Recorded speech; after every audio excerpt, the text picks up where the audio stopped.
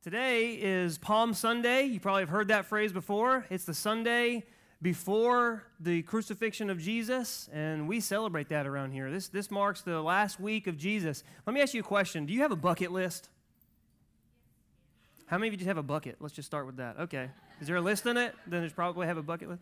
Bucket list, you know that thing where you have that there's all these kind of things you want to do before you kind of leave the earth. You know what I'm saying? Some of you have an actual list. Some of you just have some things in your mind that you know that you'd probably want to do or maybe look at doing before you die.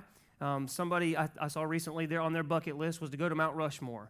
Other people's bucket list, they want to go skydiving, Rocky Mountain climbing, or go 2.7 seconds on a bull named Fu Manchu. Yeah, I did that. That's an old Tim McGraw song if you don't know. But I'd be willing to bet if you knew that this was your last week on earth, you'd probably do things a little bit different. At the very least, you'd give a whole lot more thought into what you were doing. Why? Because the things that are the last things, all of a sudden, they become significant. They become important to us. We want to make sure that, we do the things that we intend to do and not just let it pass us by. All of a sudden, when things become the last things, we want to make sure that we do things that are important to us. We want to cherish it. We want to make it last a little bit longer. Thursday night was our last Thursday night service at the Bridge Goldsboro. Kind of a big deal, a big monumental deal. And so we took a selfie together from the stage. Why did we do that? Because it was the last one. We wanted to make it special. And so we're going to 2 services starting April 1st, and we're going to continue 2 services at 9 and 11 from here on out. But Thursday night was the last one. So we took a selfie, and everybody got it. Kind of the first time that I had done that on a Thursday night. But needless to say, if it was our last week on earth, and we knew it was our last week on earth, we would probably do a lot of stuff on purpose. Not necessarily a lot of stuff, but we would do things on purpose. We would make it count. This week marks the beginning of Jesus' last week on earth. So it's interesting that we know this because Jesus knew it was his last week on earth. So I just want to take us through, if we could today, on that last week of Jesus, kind of go in his shoes and see what he did. And maybe even do this. Take this last week of Jesus, which is this coming up week, starting today, and kind of walk in his shoes and kind of look what he did, but then kind of have some assignments for ourselves for every day and kind of prepare ourselves for Easter coming up. Would you be willing to do that? Would you be willing to walk through that? So I want you to imagine that it is the year AD 33 and you're there, because I know you've always wanted to imagine that. So you're going to have the opportunity to do that this morning. And as we do that, just a quick note, there's a difference between the traditional Jewish calendar and the Gregorian calendar that we use today. So there are a couple of discrepancies in terms of what actually happened on what day. We're going to be talking today with kind of overlaying it with the Gregorian calendar, the Sunday through Friday. But so we're there. It's AD 33. We're waking up on Sunday morning with Jesus. Now he's at the home of Lazarus and Mary and Martha, some of his friends, and they're a little ways outside of Jerusalem in a little town called Bethany. And Lazarus has just been raised from the dead. So Lazarus is a little more grateful at this nowadays. And this miracle, it was incredible. It was a huge miracle. You remember the story? Jesus went and Lazarus had been sick and Lazarus died and Jesus called him out of the grave. He comes out with the grave clothes on and it's just this big deal. And it rocked the region. I mean, everybody heard about this. It was actually the catalyst that jump-started Jesus' last week on earth. In John chapter 11, verse 53, the Bible says that day, they, meaning the religious leaders, they started planning to kill Jesus. It was that day. So Jesus no longer traveled openly among the Jews. So this is Sunday, and there's little record of what he did until the Feast of Passover. Now, Passover was this huge feast that all of Israel celebrated, and during this time, they came from everywhere to Jerusalem. So Jerusalem was packed. It was busy. It was a happening place now. And all this buzz you can probably imagine around Jerusalem, is Jesus going to show up? Especially among the religious leaders that were trying to kill him because of everything that he was doing up until this point. And so they're probably wondering, is he going to show up, is he not? And Jesus is 100% man, but he's 100% God. He knows what they're planning. And several times throughout the Gospels, we see where he actually evaded because it wasn't, the Bible says, his time yet. But he knew it was his time. And so he gets up Sunday morning and he walks into the city. Interestingly, he's met with scores of people that are ready to worship him. Pastor Gage talked about it a little bit before. It was a party going in. And so they've got their coats on the ground, they've cut palm branches and they put them on the ground, and they're actually recognizing Jesus as the Son of God, as the Messiah, as the Savior of the world that all the prophets in Jewish history had spoken about. And they knew a Messiah was coming. They knew a Savior was coming. And this large group of people recognized Jesus as that guy. And it's like the first century red carpet. In Mark chapter 11, verse 8 and 9, it kind of records this part here, and it says that many people spread their cloaks on the road, while others spread branches that they had cut in the fields. And those who went ahead and those who followed shouted, "Hosanna," which means God save us. "Hosanna, blessed is he who comes in the name of the Lord." And so the week starts out pretty good for Jesus, doesn't it? These people are worshiping him. And I think it's appropriate that 2,000 years later, on a Sunday, we're all doing the same thing. Isn't that cool?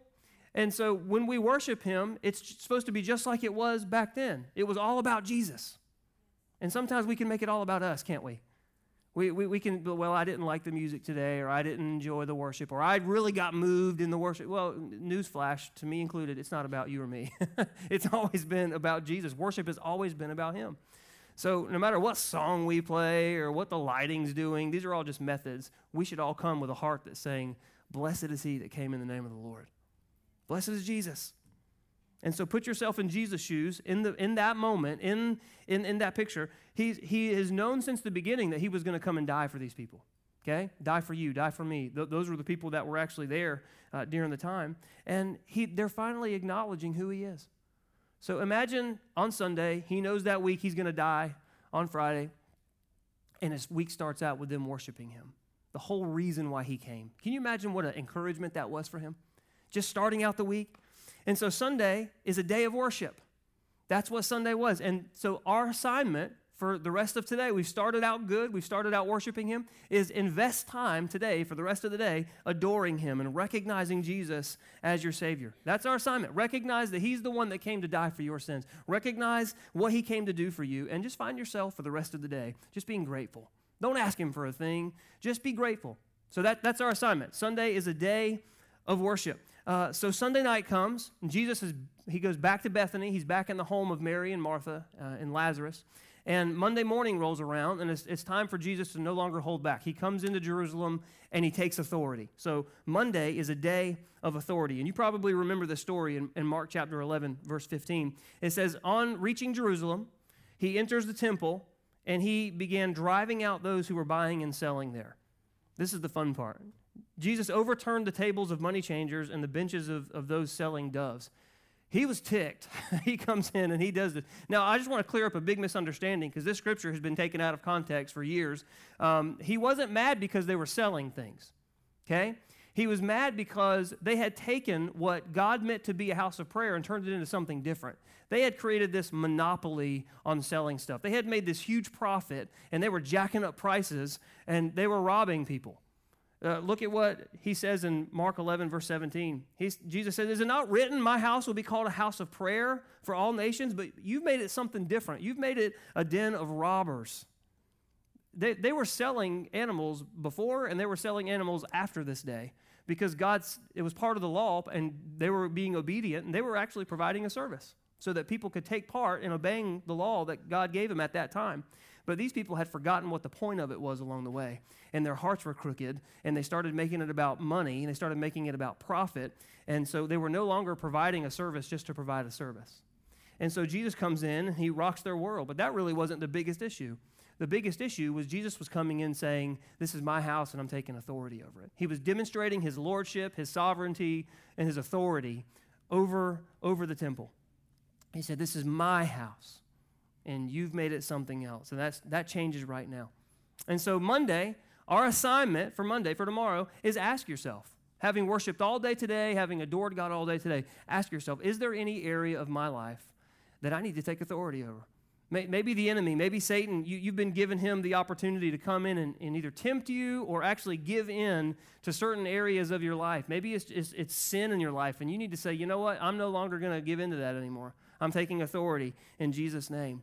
Maybe it's you've kind of allowed Satan to run rampant in your thoughts, and you've chased what we call chasing rabbits. You know what I mean? You chase the rabbit all the way down the bunny hole. and before you know it, you're upset and you're angry and your thoughts just spin. Maybe he's manipulating circumstances in your life, and you're allowing him to do that. Maybe he's stirring up conflict in your relationships, and you're allowing him because you're kind of giving in to that, not doing anything about it. Maybe he's just been successful at bringing you down lately, and you want to say, you know what? It's time to take authority. So I want you to think about what area in your life do you need to put your foot down and say, in Jesus' name, I have authority over this, in Jesus, not you, Satan. Because you know what? He really doesn't have authority in your life. When Jesus said it is finished on the cross, he didn't mean I'm dead.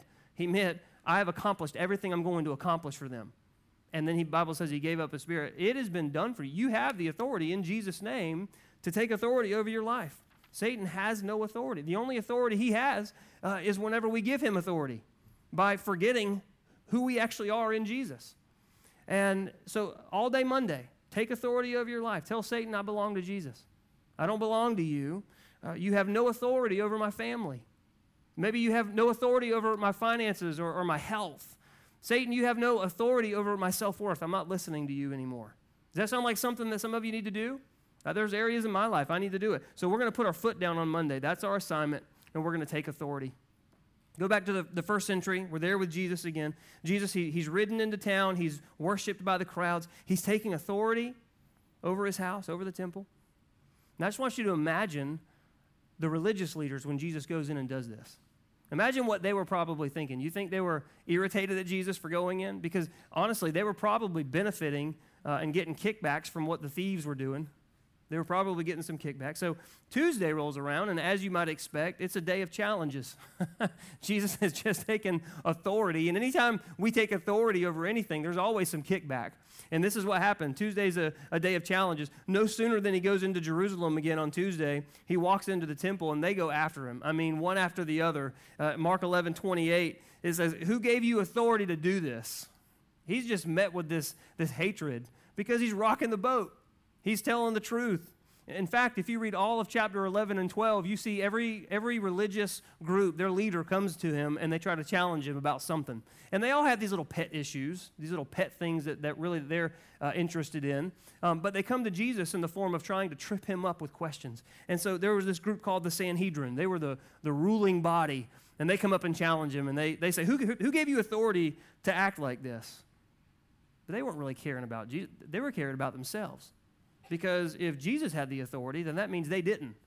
And that's what they were really concerned about. And so they begin to ask him these questions. And then the Pharisees, you probably have heard that name before. They were like the religious legalists. They were the religious people like of today that we call them hypocrites. They say one thing and they do the other.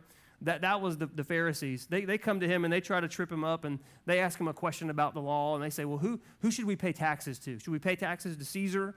Or should we pay taxes to God? What should we do? And really, they were just concerned about the rules because they actually lorded it over to the people that how well they kept the rules. And so if Jesus didn't have to keep them, then what did that mean for them? That was like their everyone viewed them as being able to keep it. So if Jesus didn't, then what happens to their power? Then there were the Sadducees. There were these theologians. They had this pet issue about the resurrection in the end days and what that was going to look like. And they had their own opinions about it. And they challenged him with a resurrection question. Because if Jesus' theology is different and everyone agrees with him, then all of a sudden their influence is gone. And then the lawyers of the day, they realize Jesus is answering all the questions well. And they come up and ask him, they say, well, which commandment is the greatest? And he's just getting hit all these different areas. And Jesus doesn't bat an eye. He says this in Mark 12. He says, love the Lord your God with all your heart, with all your soul, and with all your mind, and with all your strength. And the second is like it, love your neighbor as yourself. Because go back to Monday for a minute. He's taken authority already. So he doesn't have to be defensive in all these answers he's giving. He just answers their questions. It's a day of challenges, but he answers them in such an awesome way and with complete confidence because he knows whose he is. And he's taken authority over these things. And so after he answers their questions, it's kind of amazing. He turns around to all the people that have gathered, because, he drew a crowd. And he says this in verse 38. He says, beware of all these teachers of the law. And he just starts to put them down right in front of their face. He said, they like to walk around wearing fancy clothes, and they love for people to greet them with respect in the marketplaces. They love to have the most important seats in the synagogues and at feast, but they cheat. They cheat widows. They steal their houses. And then they try to make themselves look good because they say long prayers. You ever said a long prayer because you were trying to make yourself look more spiritual than the next person? You know what I'm saying? That's kind of like the same attitude. When I was first started in ministry, I was only 20 years old, and I was on staff with people that were a lot older than me, and they made the mistake of asking me to pray for the meal at lunchtime. And I was like, I got to impress these guys, you know? And so I say this long prayer, and when I get done, the eldest one looks at me and says, Bud, he says, when you're praying for the food, it ain't time to catch up on your prayer life. I said, point taken. So I was like, bless the food, Jesus, we love you, amen. All right? But these leaders, Jesus was like attacking them. They just trying to make themselves look good. And what he's saying is, I hate fake. I hate fake. I don't, you know, he would rather us be completely against him than to try to put up some phony front. And I think that's the heaviness that we walk around with, trying to do something good enough to be worthy of God. And on the inside, we're just like something different. He said, I don't want you to do that. That's what these people are doing. I don't want you to do that. If you're struggling because you're striving towards me and you happen to fail every now and again, you know, Jesus can do so much more with that than he can for somebody that just comes to try to put up a phony front. And that's fake. Jesus hates fake. He hates it. He hates it when you do it. He hates it when I do it. Be real. Be transparent. Be honest. And it gets even better because he turns back to the religious leaders and then he starts calling them hypocrites. He says, you're like blind guides. And blind guides lead people right into ditches, right? He said, you're like graves. I love the imagery. He said, you're like this beautiful headstone, but then like underneath is just death and bones. He said, that's what you look like. You're appearing to be one thing, but on the inside, you're something completely different. And he is just confronting these people. Can you feel the tension going in Jerusalem? This is Jesus' last week, and they're planning to kill him, and he's just going in full force, taking authority, and just telling it like it is. And so the day ends, and the religious leaders, they go back, and they start working on their plans to trap him and kill him, and Jesus goes back to Bethany for dinner, to Mary and Martha, and Lazarus' home. And the challenges aren't over because he's sitting there, and Martha's cooking supper, and Mary comes over with this jar of very expensive perfume, and she pours it on Jesus' feet and anoints him with it. Remember the story? You remember that? And then Judas speaks up. Remember Judas? Everybody loves Judas. And he says, this is a waste. He said, that could have been sold. That's expensive. We could have sold that and taken the money and given it to the poor. He was lying. The Bible says that he actually was the treasurer of the group, and he would oftentimes go into the money bag and take whatever he wanted for himself. He was lying. And Jesus knew it, but he said something else. He looks right at Judas. He confronts him. In John 12, he says, leave her alone. She is doing this in preparation for my burial. So even at night, even among his own number, he's facing challenges, and he's having to confront it. Judas, he takes the rebuke that Jesus gave him. It probably embarrassed him in front of everybody because he probably wanted to pretend like he was doing something religious, and Jesus turns around and rebukes him, and he runs out. And we kind of remember the story. He goes out and begins the path toward negotiations to betray Jesus.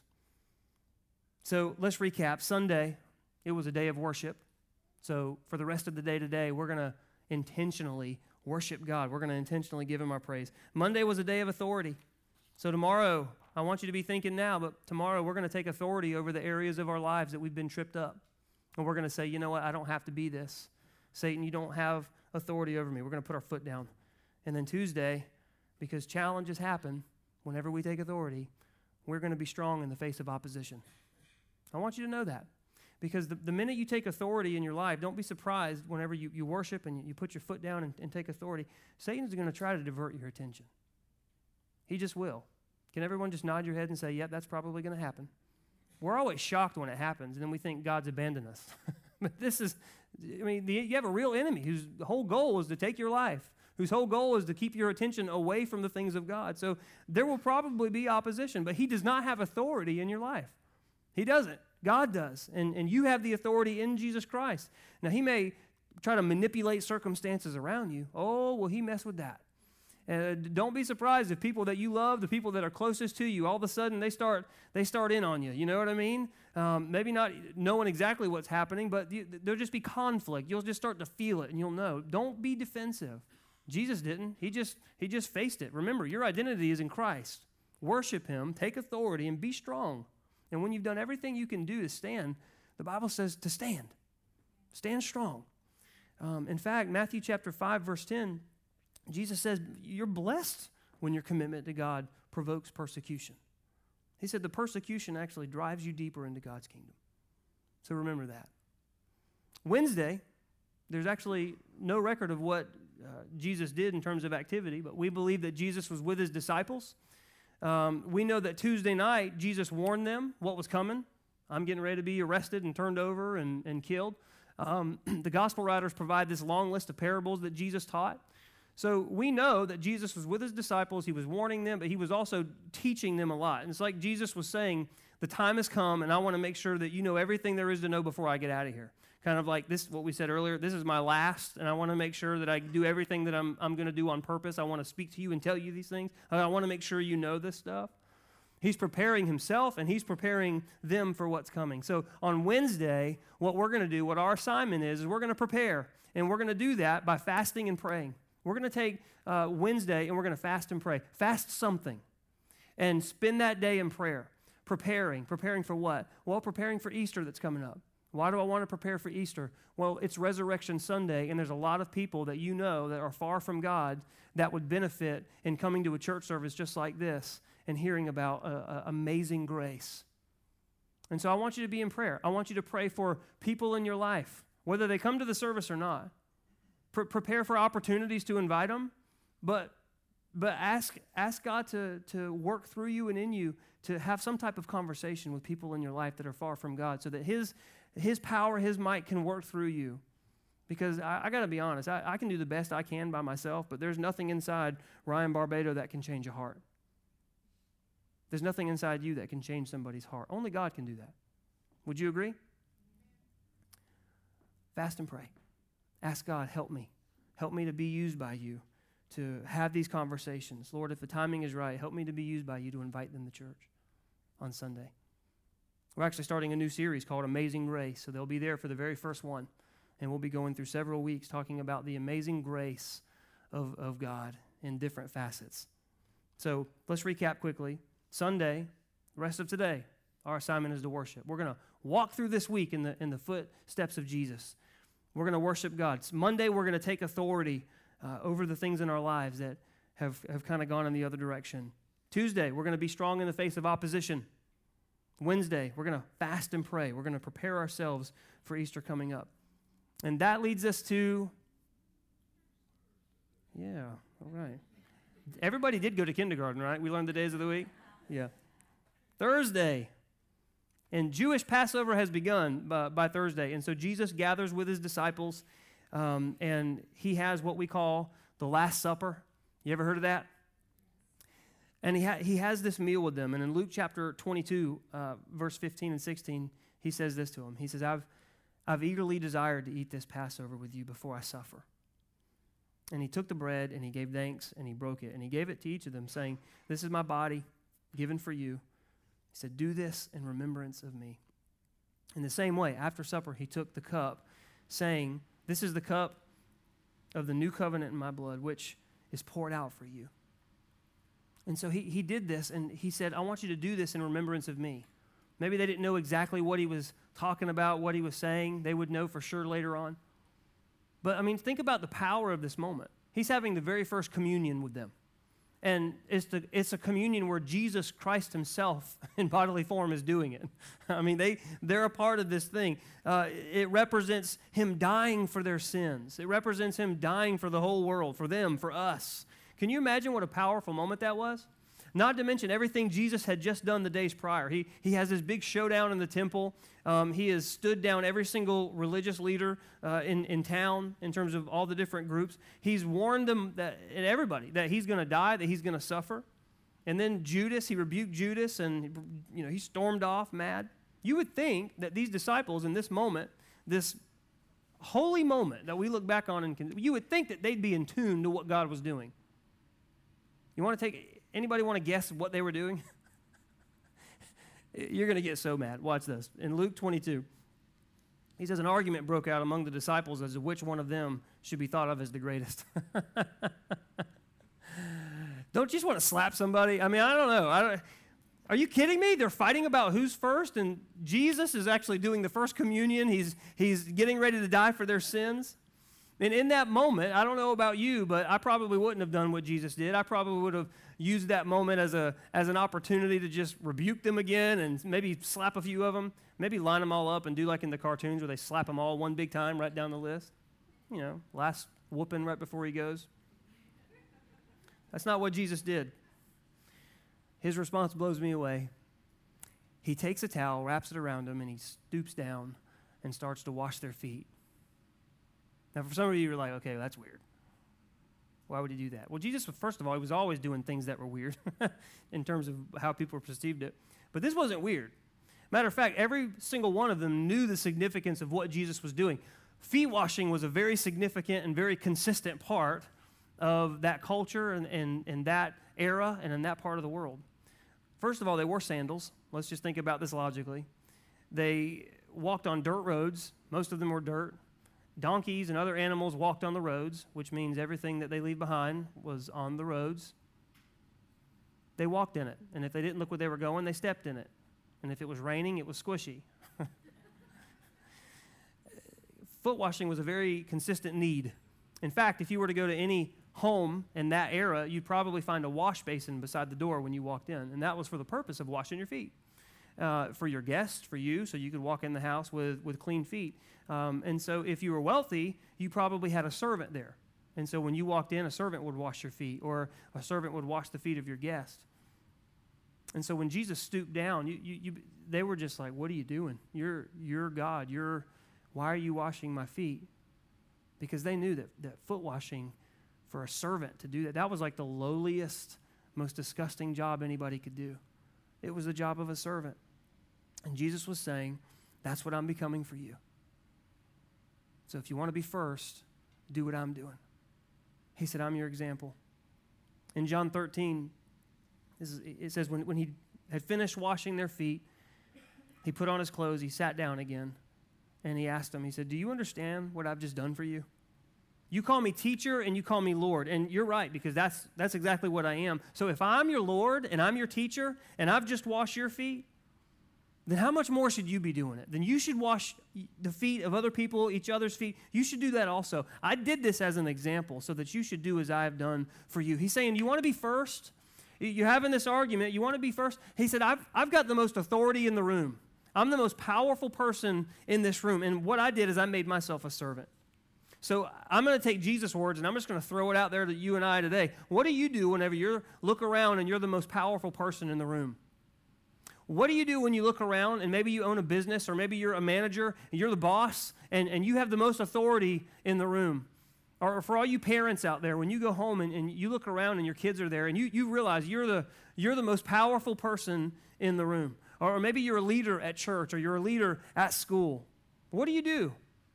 What do you do when you encounter a homeless person on the street? There's so many different venues that we walk into where we look around and we realize that, you know what, we've got the most influence.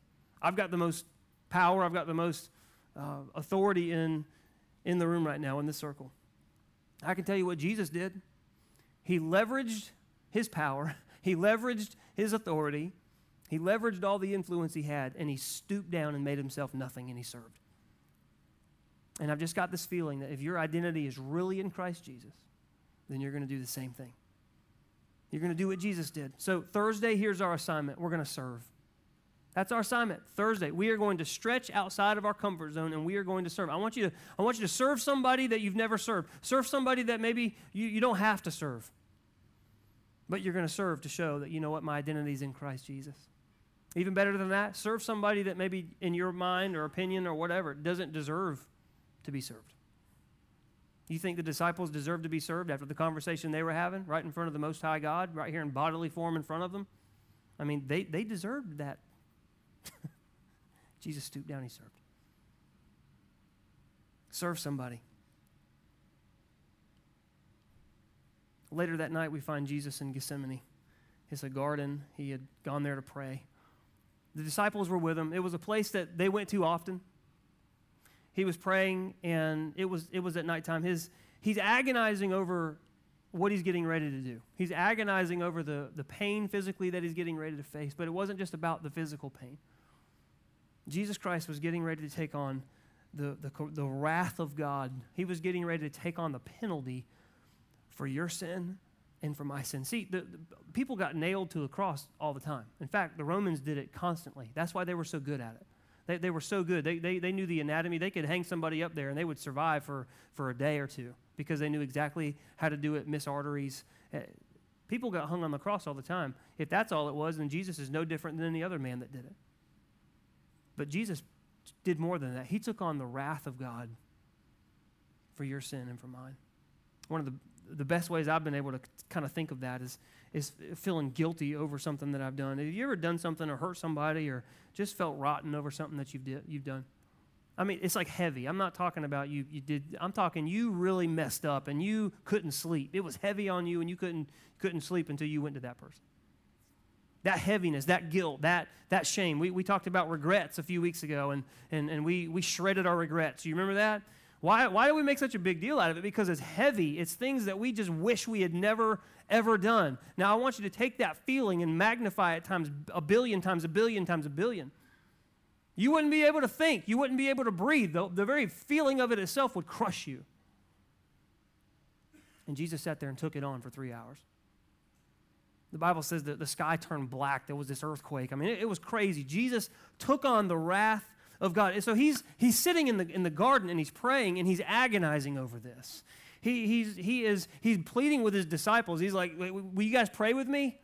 Please stay up and pray with me. Can you just do it for an hour? Just please stay up and pray with me. And of course, they said they would, and then they fall asleep. And then he goes back and throws himself on the ground. Jesus does, and he's crying out to God, and he's saying, Lord, if there's any other way that I can pay for Ryan's sin, or for you put your name in the blank, for your sin, he said, if there's any other way that can be accomplished, he said, please let me know what that is. It's not that he was trying to kind of move out of getting it accomplished. The bottom line was your sin was going to be paid for. He's saying, but if there's any other way to do it, let me know. But in order for something had to be done. And if God was going to lower the standard and somehow accept sin or make it acceptable to him, then he's just as imperfect as you, just as imperfect as me, and he's not a God worth worshiping. So Jesus was by no means saying, I want you to lower your standard, God, so I don't have to go through this. He was saying, I have the same heart as you. We have to accomplish this. I have to accomplish this. But he was very human, and he was agonizing, and he was saying, if there's any other way. In fact, he was sweating, the Bible says, sweating blood. And we've read that scripture before, and sometimes we're like, what does that even mean? Luke actually is the one that records it, one of the gospel writers, and it makes sense that he would observe that because he was the physician. He was kind of the doctor of the group, so he noticed things like that. And they didn't know what it was, but we know it's a condition now called hematidrosis. Today, bottom line is you've got blood vessels all around your sweat glands, and whenever your blood vessels constrict and dilate, they can actually rupture. And then the blood gets mixed in with the sweat, and it comes out red, blood mixed in with sweat. It's a real medical condition. And you know what the cause of it is? Extreme anguish. Your body can actually get to the point of such extreme anguish that the capillary glands, the blood vessels, they actually constrict and dilate and they burst, and it comes out in your sweat.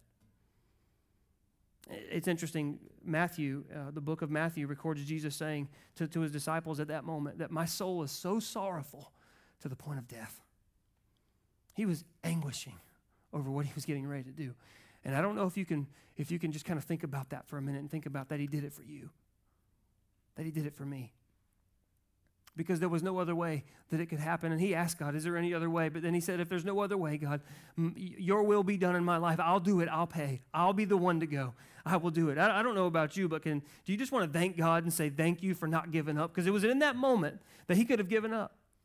But he said, I'll do it. I'll pay. I'll be the one that goes. And it was in that moment Judas shows up with the religious leaders. Well, actually, it was a gang of people.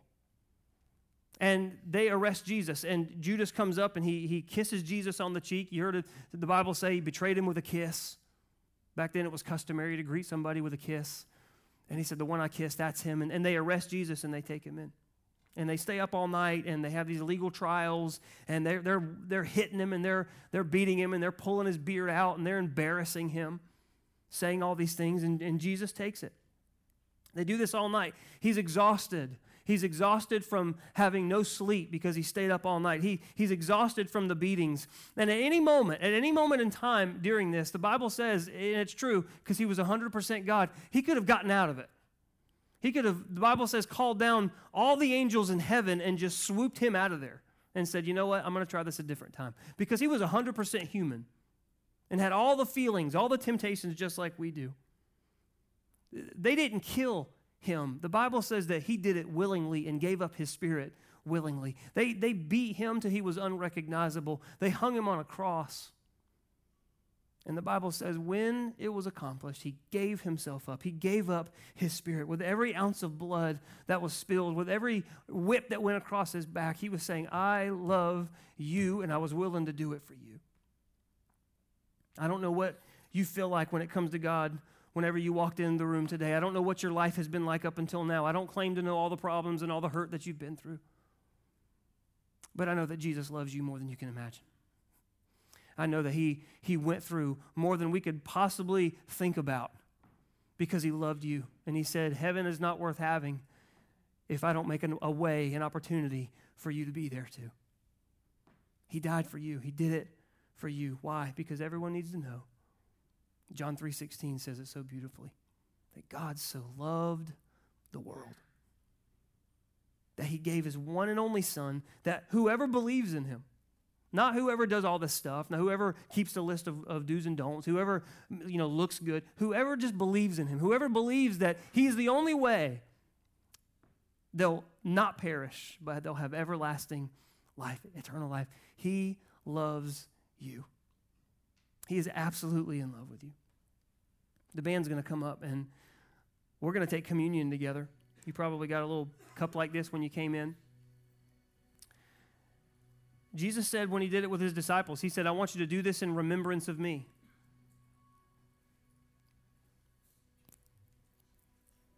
As we get ready to go into this week, Passion Week,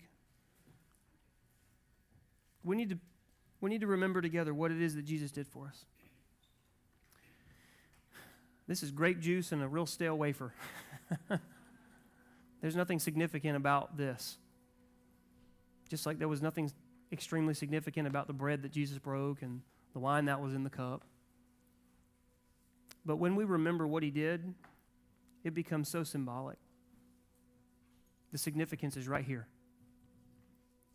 So I wonder if, as we take this together, if our hearts could just completely remember what it is that he did for us. And I'm not just saying, oh, he died for us, woohoo, because, we've been saying that for a long time. Even people that aren't necessarily Christians, Jesus died, they've heard that. It can kind of go right over our heads.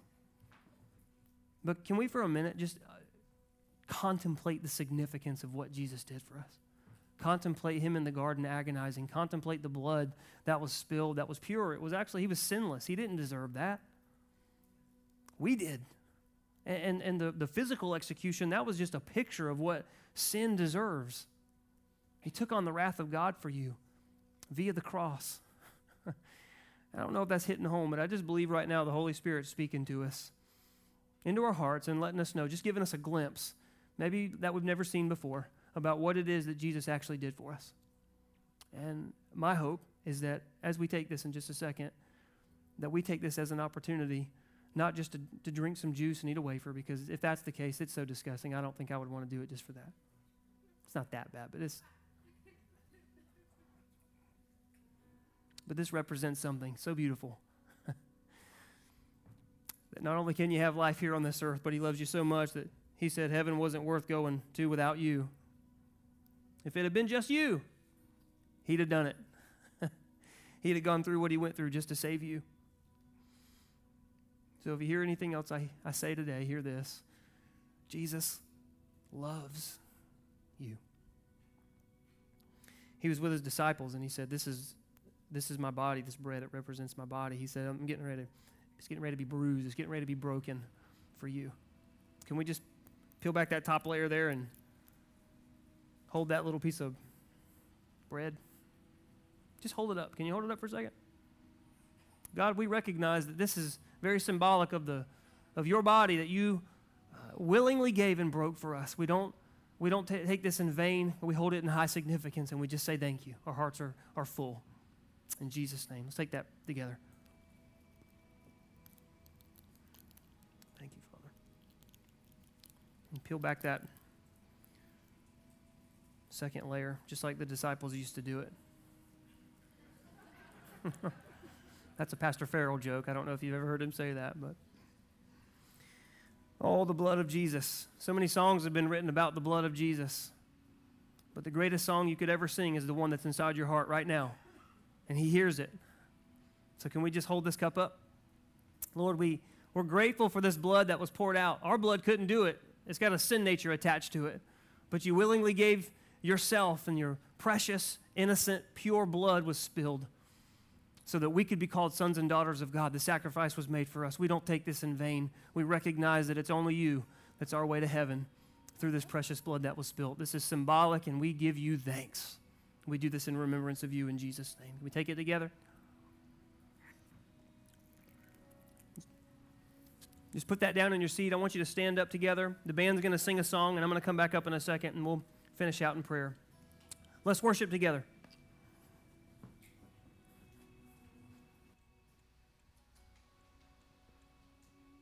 Sing, be lifted up.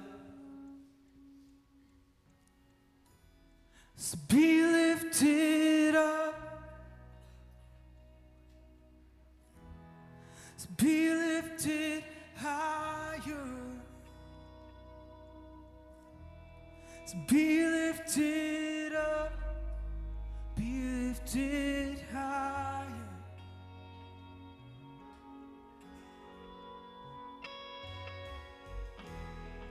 Be lifted up. Be lifted higher. Be lifted up. Be lifted higher. Come on, sing it again. Be lifted up. Be lifted up. Be lifted higher. Be lifted up. Oh, be lifted higher.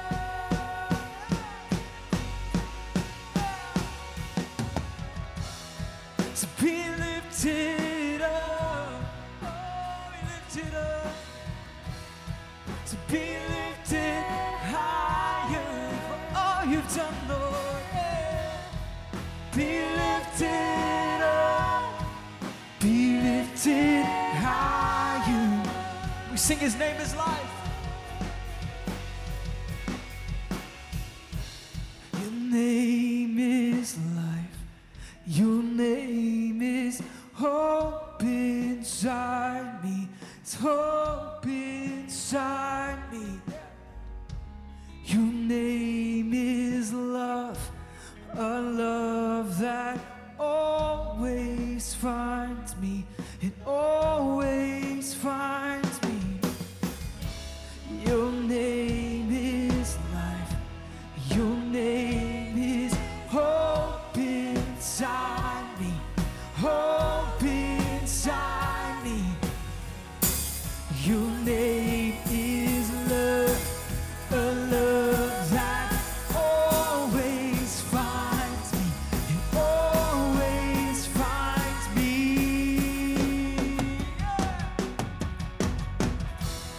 So be lifted up. Oh, be lifted up, Lord. Be lifted higher. So be lifted up. Be lifted higher. Come on, just the voices, sing it out. Be lifted up. So be lifted up. Be lifted higher. Thank you, Lord. Be lifted up. Be lifted higher.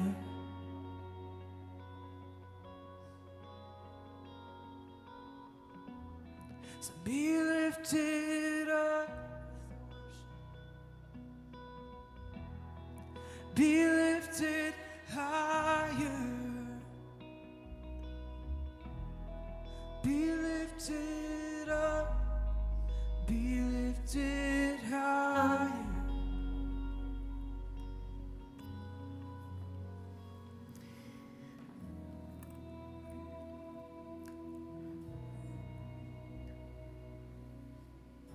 All this leads up to Resurrection Sunday. He didn't stay in the grave. He's alive. He's alive today. And that's the reason why we can sing this song. I don't know about you, but I would never lift up the name of something that's dead. Something that has absolutely no authority, no power, just dead.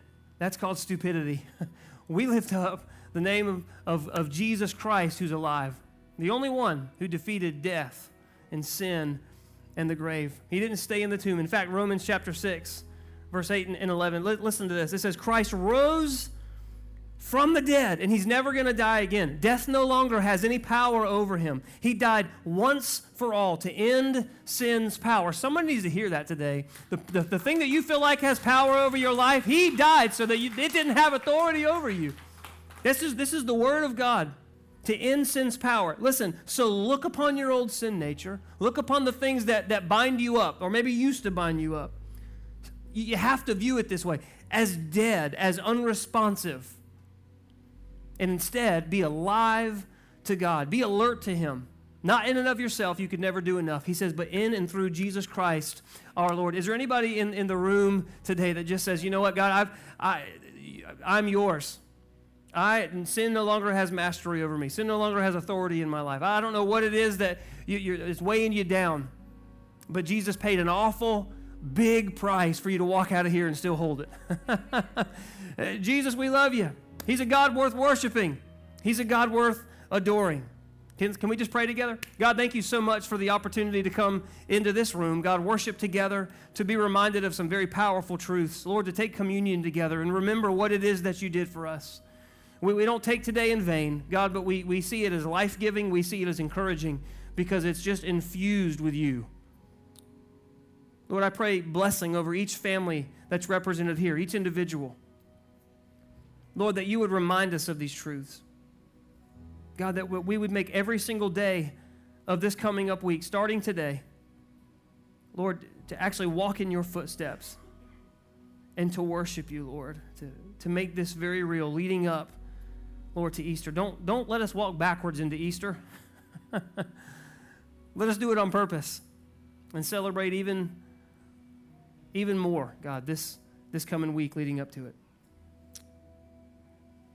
If there's somebody in the room today that's never said, Jesus, I want you to lead my life. Maybe you've heard me talking today and you've heard all the things that we've said, and you said, it's time for me to do that.